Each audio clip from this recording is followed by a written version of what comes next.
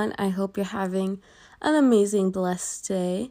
Today we are here with a podcast.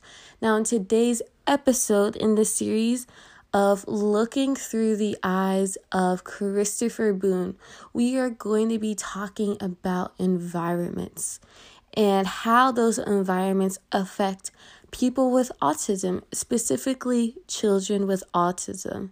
So let's jump right into it. So to begin, let's define what autism is, right? Since this is the first episode, we should be able to, lay a foundation for ourselves. So according to autismspeaks.org, it says autism or autism spectrum disorder, ASD, refers to a broad range of conditions characterized by challenges with social skills, repetitive behaviors, speech, and nonverbal communication. According to the Centers for Disease Control, autism affects an estimated 1 in 54 children in the United States today. So that is our foundation of what autism is. It's a disorder that mainly affects, social skills, repetitive behaviors, and speech and communication.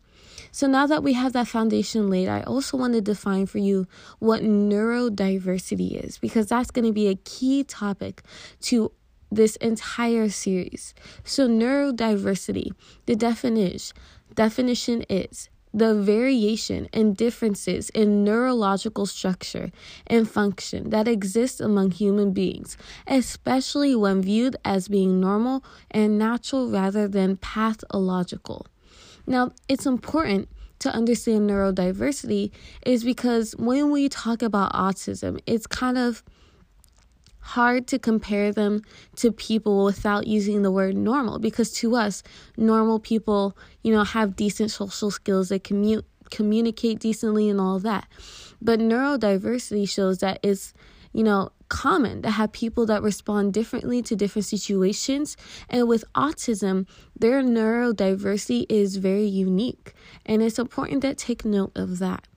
So before we go into, this episode's topic about environments, I want to talk about my personal experiences with autism. Since again, this is the first episode, you're getting to know me. So I just want to show you the viewpoint I am coming from. So growing up, I didn't really know what autism was for a very long time. Now, I'm sure I met people with some form of neurodiversity, with some form of autism. They were on the spectrum, but growing up, I just didn't really care. I just wanted to play. If you could throw a ball, then I was like, bet, okay, let's play. You want to play tag? You want to jump rope? I was just the type of kid that didn't really care about those things growing up. And the first memory of an encounter I had with an autistic person wasn't until I was in 6th grade. Not because I didn't meet them, but because that was the first time someone, was telling me, hey, this person has autism. So I'm going to share that story real quick with you. So it's not some extravagant, very special story. It's very simple. Basically, what happened was I was getting a ride from someone. She was an adult bringing me to youth group, and she was babysitting this 16-year-old. And at the time, like I said, I was in 6th grade. And she was just telling me in advance, hey, this person might ask you a lot of questions, might be, acting a little different, but it's because they have autism. And exactly what she said happened. They just asked a lot of questions, and that was that. And then I was brought to youth group. So it was a very simple, very, casual encounter. But that was the first time I ever really was like, wow, there are people out there with autism. Wow, there are people out there with some form of neurodiversity. And so after that, especially since I was in 6th grade, starting to understand that people are different, I really saw that, I became more aware of mental disorders, of neurodiversity. And this is a part of growing up when you think about it. Because as a kid, you probably don't care as much. You're just more focused on having fun. But then as you start getting older, especially in middle school, you start becoming aware of people's differences in a good and bad way. So praise the Lord. that I am a patient and understanding person, because I have seen people that respond to, people with autism or neurodiversity in a bad way. But, for me personally, I am very understanding of them. I'm very patient with them. And I just, I don't get overwhelmed or frustrated with them because I understand. I don't want to make them uncomfortable. But, continuing talking about, my experiences, sometimes I still kind of think to myself, like, am I like treating them the right way? And what I mean by that is, sometimes in my head, I'm like, should we like treat them like differently, or should we treat them like I treat everybody else? That's a very big topic to talk about, which I won't be discussing too much in today's podcast, but I do want to mention it real quick. Because, when you think of this idea of neurodiversity, you don't want to baby them just because they're different. You don't want to, treat them like they're special, because they're a human being. They deserve respect and to be treated right. But at the same time, if you treat them like you treat everyone else, they may not respond like other people do. And so it's very important to balance that idea of not treating them like they're dumb, not treating them like they're babies, but instead treating them like human beings, and just being understanding of how they maybe, respond differently to different situations or different words or actions. And we could see this very, very much in Christopher's life, in the story, The Curious Incident of a Dog in the Nighttime. So again, the reason why I was telling you about my personal experience is so that you can understand the lens I am looking through, so that you can understand the perspective I have, and so that you could better understand why I react to, Christopher's story in a certain way. So let's talk about Christopher's autism, and then talk about, environments. Going back to the definition of autism, it says challenges with social skills, repetitive behaviors, speech, and nonverbal communication. And we can see each one of these very clearly in Christopher's life and in his story. And, the book never straight out says he has autism. But because of these characteristics, we can safely assume and draw a conclusion that he has autism. So his social skills, some examples of his social skills is how he hates strangers. It takes him a very long time to trust anyone and to open up to them. He hates big crowds. He gets social anxiety.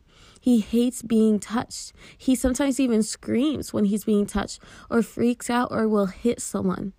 So some repetitive behaviors he has. It's very clear throughout the novel that he loves counting. He loves solving equations in his head. And it's not that just that he loves it and that he likes it, but it actually calms him down and actually really, just allows his anxiety to be at bay.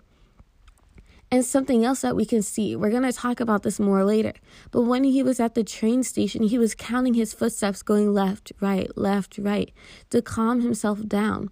So these are some repetitive behaviors that he had, and all of them, were mainly something to help him calm down. So communication. I kind of mentioned this earlier with social skills, but he screams when he is overwhelmed, or he'll hit someone when they do something that he doesn't like. Also, when someone has a certain facial expression, he doesn't always understand what it means. It talks about in the novel how when someone raises an eyebrow, it can mean that, something inappropriate, or it can mean that they're just, confused at you, or anything else. Those type of things confuse him. He doesn't understand how to know what means what. And also, he is very blunt when he speaks. And what I mean by that is he doesn't, add all these fancy words, metaphors. No. He just says, the facts. He says, my name is Christopher Boone. I am this many days, hours, years old, seconds old. And he's very, strategic in the way he speaks. He doesn't add all these fancy things. And on top of that, he adds in the novel how he doesn't like to lie. And he doesn't. He likes being honest. He actually says in the novel that he's always honest, which can be debated. But he says that he's always honest because when he thinks about lies, there's so many possibilities, so many, possible answers of the lie, and say that it overwhelms his head and that he has sensory overload. So before we talk about Christopher's environments, let's talk about environments in general with autistic children specifically. So while doing my research, I came across autismsociety.org, and the article talks a lot about, the environments for autistic children.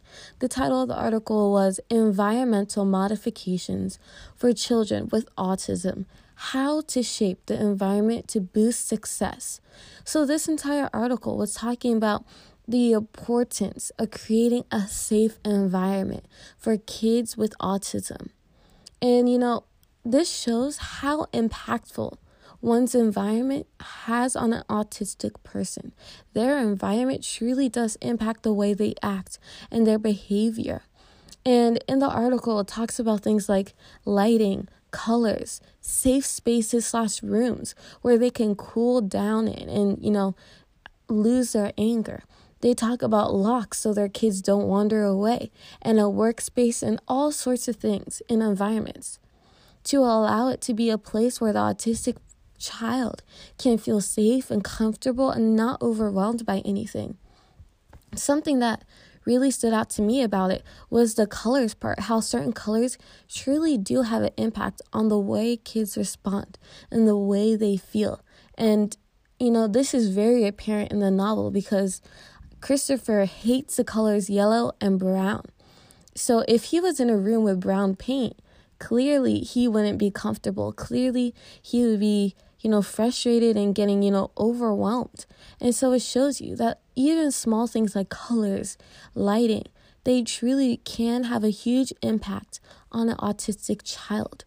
Another article I read from nationalhealthservice.uk, an article named Children with Autism May Be Super Sensitive to Change. Now, this article was very interesting to me, and, some things really stood out to me, and some things I was just like, what the heck is this talking about? But the part that, stood out to me and was very, shining bright to me when I read it, I'm going to read you the little section. It says, the study found the autistic rats, talking about an experiment, showed signs of anxiety and withdrawal when placed in unpredictable environments. So before I continue reading, that sentence alone shows you how, being in an environment that's unpredictable, that's new, that's, unique, isn't very good for autistic children. This is apparent through Christopher again when he was in new environments and the way he responded to it. And they were able to see this in, their experiment with rats as well. And, how did they find autistic rats? I'm not sure. Have to do more research on that. But, what that statement says does line up with what we see in autistic children. I'm going to continue reading. It says, researchers compared the rats when they were put in one of the three environments, a standard cage or two types of enriched environments with toys and treats. One where these enrichments stayed the same, and the other were changed unpredictably. Overall, they found the rats tended to do better in the predictable enriched environment than the standard or unpredictable enriched ones on various tests of sociability, behavior, and emotional responses. So what this entire research project found was basically put in that first sentence about how these unpredictable environments cause the rats to experience anxiety and, being overwhelmed. And this is also true, like I said earlier, with autistic children, with Christopher, and we can see it is very apparent.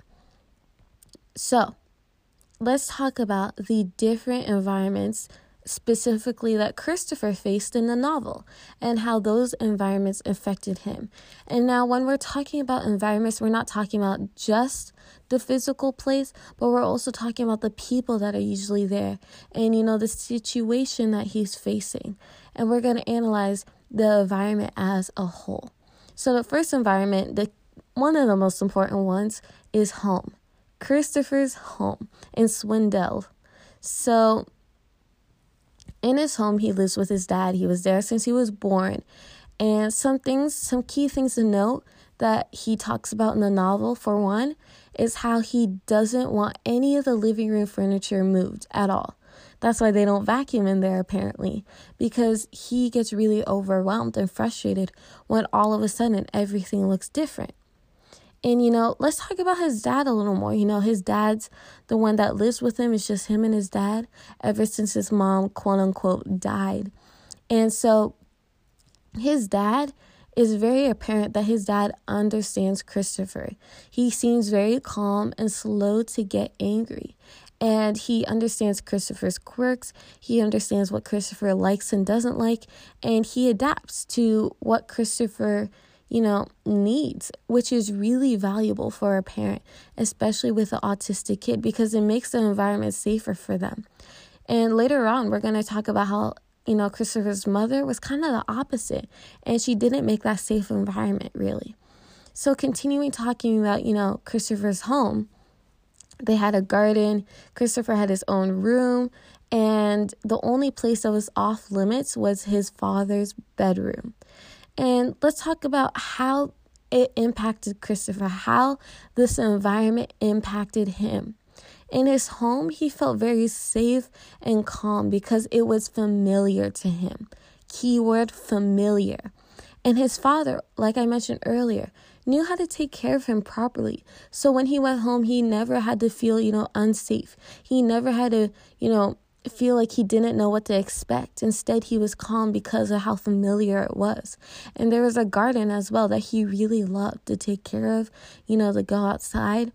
And so just as a whole, because he grew up there, because he knew it so well, it made him feel safe. And being with someone that understood him also helped him continue feeling safe. So the next environment I want to talk about is school. Now, his school is a special school for kids with neurodiversity, autism, and those sort of things. One key person we have to know from his school is Siobhan.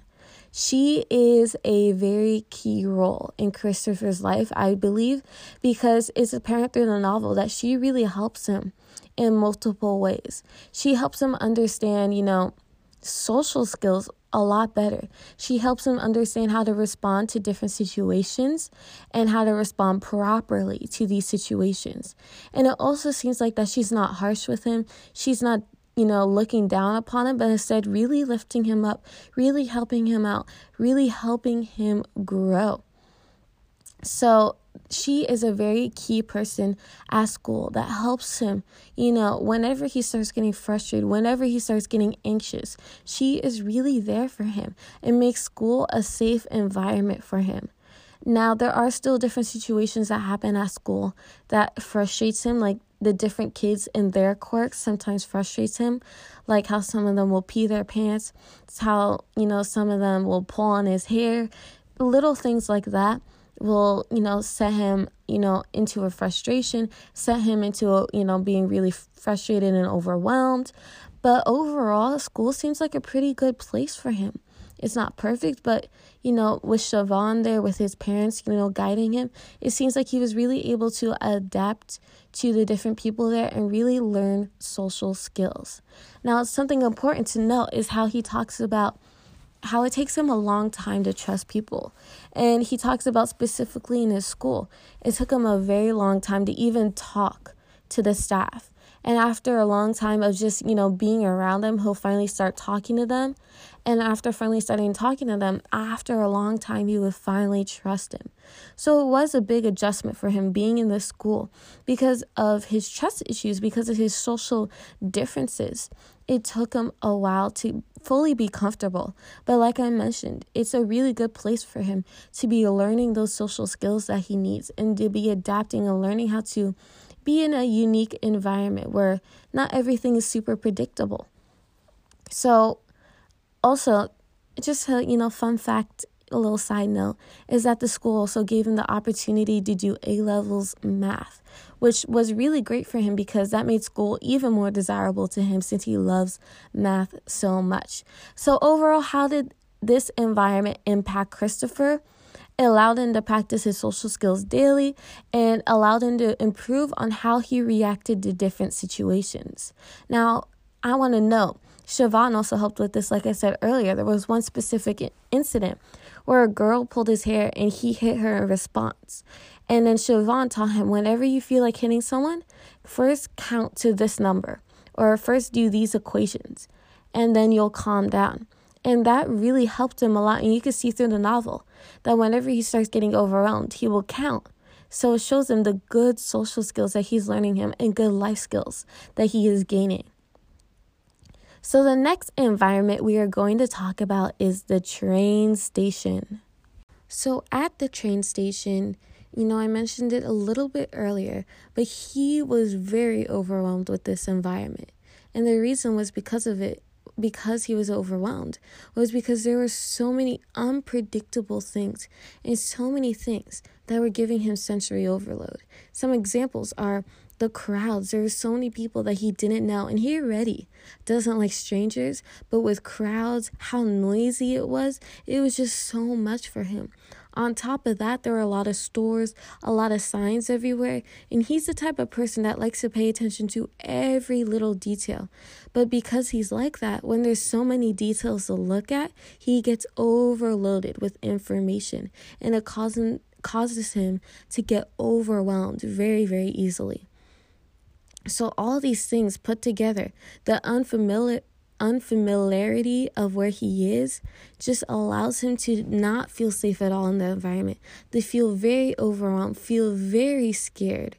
And it's not a good situation for him. It's not a good place for him mentally. He just feels so scared. And the only reason why he stayed there, the only reason why he continued, traveling in the train station is because he was also, scared of home at the time because of what his dad did.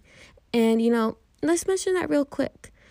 He was running away from home because he was afraid of his dad and felt like he couldn't stay home because his dad, would hurt him.